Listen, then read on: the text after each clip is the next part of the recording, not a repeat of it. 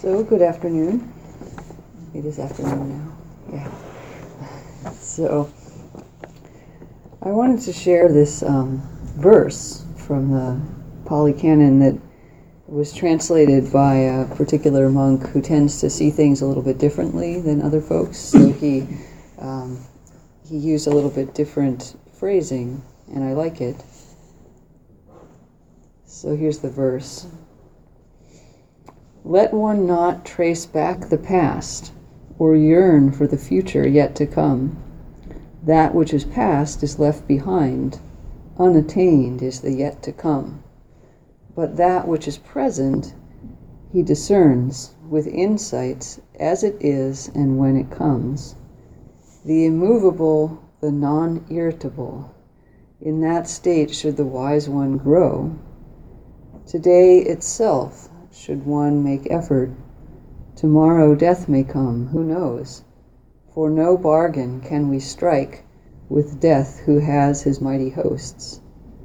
But one who dwells thus ardently, by day, by night, untiringly, him the tranquil sage has called the ideal lover of solitude. I love that phrase, the ideal lover of solitude. It's an interesting idea, this, what is ideal solitude?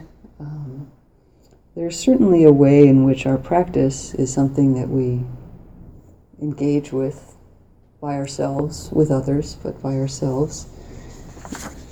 And so I wanted to touch also on a story that's also given in a different teaching about a monk whose name is given simply as elder. We don't know who he was exactly, but the other monks called him elder. And his way of practicing was that he did everything alone. And he said that he would go on alms round alone and eat alone and practice alone. Even though he was a member of the Sangha, he liked to do things by himself. And he told the Buddha that he was doing this because he was following the instructions on solitude, on really understanding solitude completely. So he did everything alone. And the Buddha said, well, he didn't disparage what he'd done. He said, okay, that's definitely a way that we can be in solitude and can be protective of our silence and our concentration. But then he went on to give a teaching where he pointed to a different kind of solitude, which is one where we live apart from suffering, but not apart from anything else. And so there was, he said maybe a deeper understanding would come if you would go ahead and do things with other people, but have a way in which those things didn't cause you to suffer, so that you could be completely with the flow of life, but in solitude. And he called it a form of solitude to have a heart that's free, which means that it's not clinging, it's not identified, it's not reactive. And that actually is what makes us the most available, interestingly, and the most solitudinous. Is that a word? I made it up. So there are echoes of this in other teachings, like, for example, from the Mangala Sutta, which is a discourse on what are the highest blessings that we can have in our life. And, they're very practical. They start out with things like being in the presence of wise people and directing oneself well and developing a skill that you do in your livelihood and doing it well and speaking well. And then eventually we get up to generosity and hearing the Dharma and being grateful and patient, and eventually practicing sort of more fully, practicing in austerity is the word used, but it could be like going on a retreat or, really dedicating ourselves to practice. And then finally, the last verse, or the second to last verse that gives what another example of the highest blessing would be, goes like this. A mind that, when touched by the ways of the world, is unshaken, sorrowless, dustless, secure. This is the highest good fortune. So we get to this point where the mind, this is describing the mind of the Arahant, but we can imitate that, and any of us, at our own level, of a mind that's non-reactive, that's able to be with things, that just doesn't get ruffled. Unruffled is a word that's sometimes used about how people observe the monks living. Oh, they seem so unruffled. It's nice, right? Just that easy way of being. And it's interesting that that's considered a form of solitude. And then the final verse, by the way, in the Mangala Sutta says that people go everywhere in well-being who have completed the practice. They go everywhere in well-being. There's nowhere where they're going to get upset. There's nowhere that's going to be impossible for them to be mindful and be wise.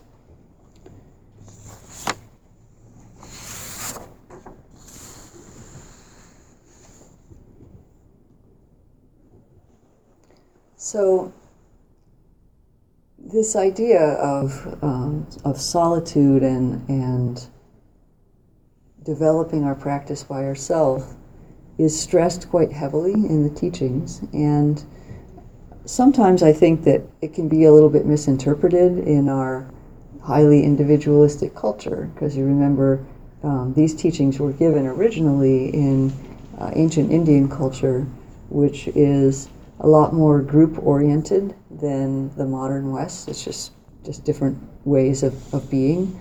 I don't think one is necessarily better than the other, actually, but the question is, what do we need to hear in order to help us let go of the ways that we're attached or the ways that we've conceptualized our world that are confining us? And so I think maybe some of the emphasis on the individuality was because the group think can be very confining, actually. If you're a member of this clan and this family and you do this work because your family's done it for 18 generations, that's a limiting view, is it? This is my place in the world, my part of the group. And so he said, you have to do this by yourself, you have to achieve this kind of solitude. Helps lift the mind out of those conditioned ways of thinking. And what about for us, where we live in a world that says you have to do everything by yourself, and you're better if you're an individual, you should make your mark on the world, and you should go and follow your heart and do your own thing. This is also confining, actually. This is also conditioning by the culture. And so what do we need to hear to let go of that? Interestingly, one might say, well, just the opposite. We need all the teachings on community and we do in many ways. We need teachings on being part of a group. We need teachings on letting go of our own needs in order to serve something, some groups that are bigger than us. I think those are all helpful. But just like this monk, which translated the passage his own way, I'm going to throw in a different monkey wrench and say that I think what would help us to some degree let go of our conditioned individuality is more faith, more sense of, you may be reeling if you come from a background where you're trying to not have as much of that. But there's also a thread running through the teachings that is, we don't actually do our own awakening. We have to make the effort. That's what all these teachings are about. You have to do the sitting. No one can sit for you any more than someone could pee for you, for example, as my teacher likes to say. But in the end, there's something that we're attuning to that is not us. And we have to get out of the me and the I'm achieving and I'm going to get enlightened and I have this amount of wisdom and I've attained these certain experiences in practice or something. Not about gaining anything, actually. It's about losing enough of that so that we can get that bigger sense. And so, what is it that we can give ourselves over to that is not us, but is also not a limiting group identity in some way. What could be even bigger than that? The Dharma points beyond any of those conditioned ways of thinking to something that's a wholly other way of being, a transformation of our psychology so that we aren't limited by any of those concepts. And there is a certain solitude in changing our mind completely, being willing to let go of everything that we know about our position in the world, piece by piece. We don't do it all at once.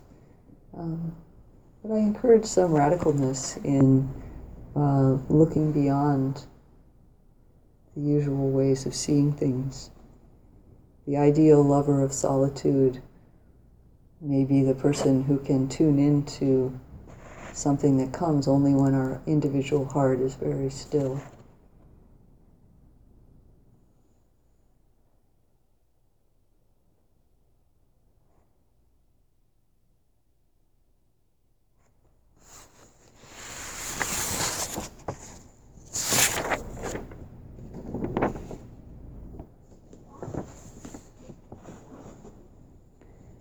So let one not trace back the past or yearn for the future yet to come. That which is past is left behind, unattained is the yet to come. So we also let go of our sense of there's a story, there's a past, we're going to this future. That which is present is what we discern with insight as and when it comes. So just dealing with this as it is.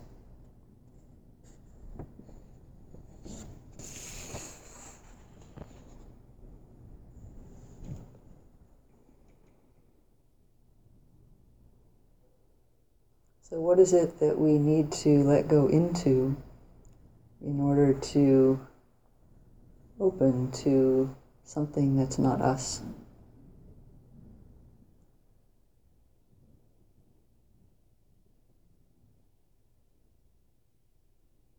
Maybe then we'll find our ideal love of our own heart, of our own opening mind.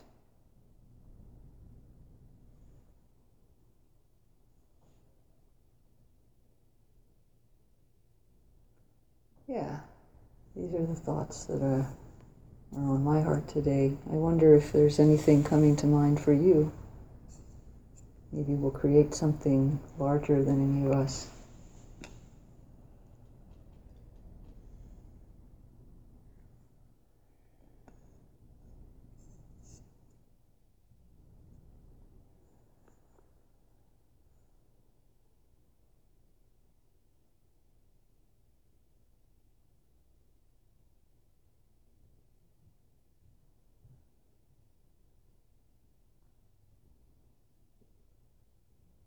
Yeah.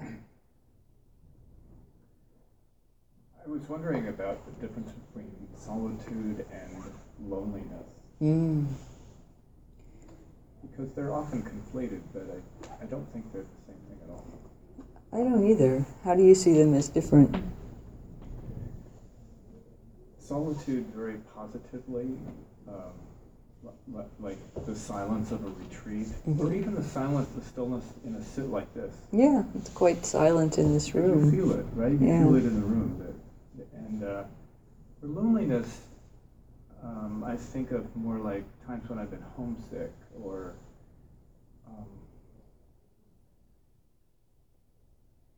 deprived of other company when I wanted it. But I also like being around people. So I don't think I would be that guy that you were talking about who wanted to do everything by himself. Right. On the other hand, I do like solitude, and I think there's a great value in the solitude. Yeah. Yeah. I think that was actually very nicely said. The one thing I would highlight is that when you talked about loneliness, you said that it was a time when you wanted there to be people and there weren't. So there was a wanting. Yeah. Whereas in the solitude, there isn't a wanting. There's a contentment with it. So that might be the only difference, is our psychological relationship to it. That's a good word, contentment. Yeah. And there can be contentment with others or contentment alone. Yeah, thanks for bringing that up. Sometimes people do conflate those.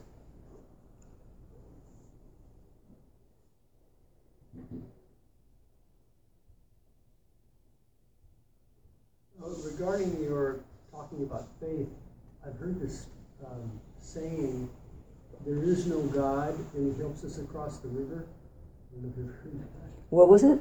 There is no God and he helps us across the river. Okay. And he helps us across the river. Yeah. How do you see that phrase? Oh, I see it as accepting the paradox. Questioning the authoritarian model, and yet recognizing that there is such a thing as learning from a source larger than us. Yeah. I think we could hold something like that. There's nobody does this for us, and yet we're not doing it either. There is no one making the effort, but effort is being made. Something like that. Yeah.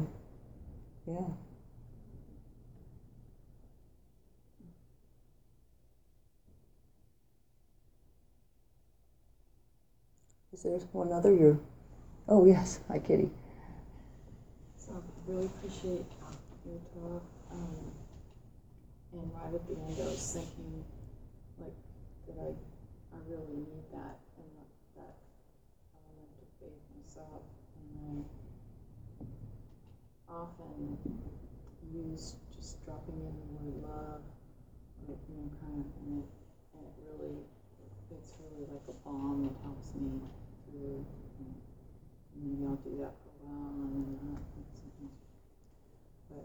But that does feel like it's bigger than me. So it's like, I go into something bigger. Yeah. Better. Yeah, there are many.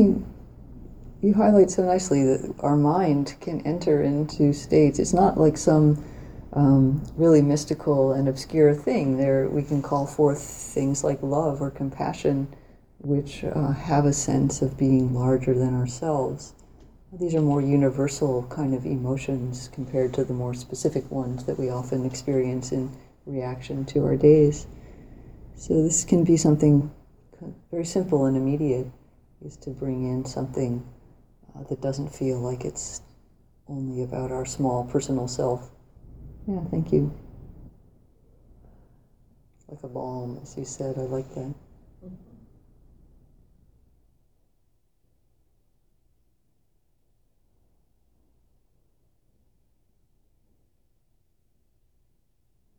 I appreciated the line, the lover of ideal solitude. Yeah.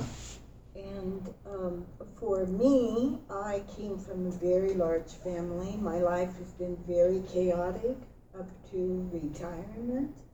And it's kind of like I'm doing a U-turn or flipping life over. And it's kind of strange for me to want to be alone now, because I've never been alone.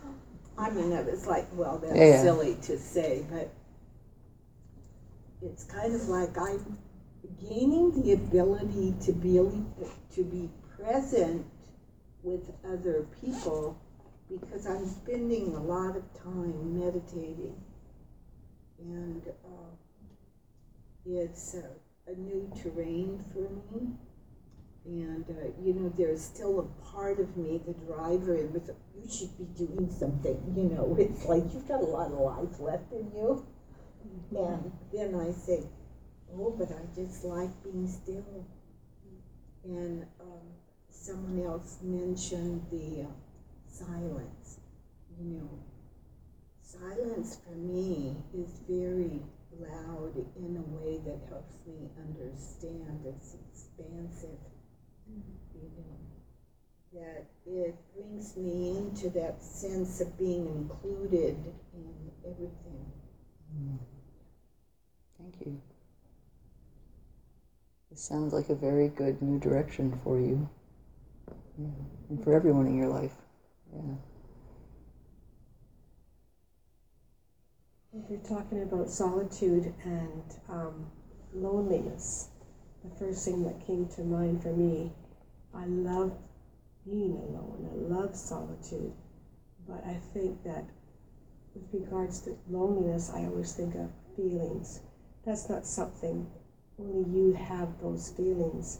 And then there's that feeling of loneliness because it's impossible for someone to feel what you're feeling. They can't. So there's that loneliness. That to me is the difference between solitude and loneliness.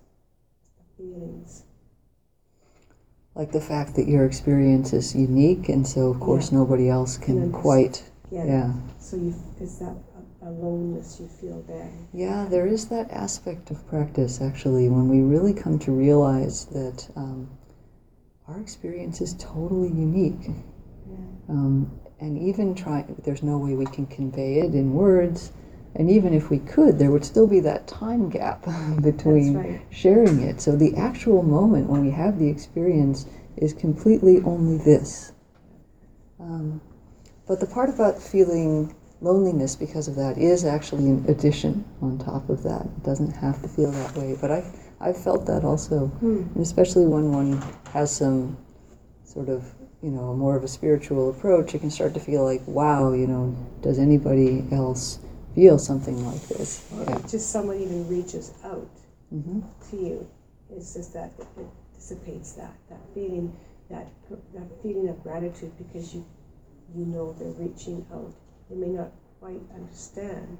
Yeah. It's just the fact that someone reaches out to you, and that feeling of loneliness, of nobody else knowing what that feels like, just kind of dissipates. Can dissipate. Softens. Yeah. So there can be times when another person can do that for us, yeah.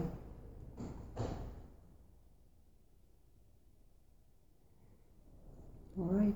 Thank you, everyone. Thank you. Thank you for listening. To learn how you can support the teachers and Dharma Seed, please visit dharmaseed.org/donate.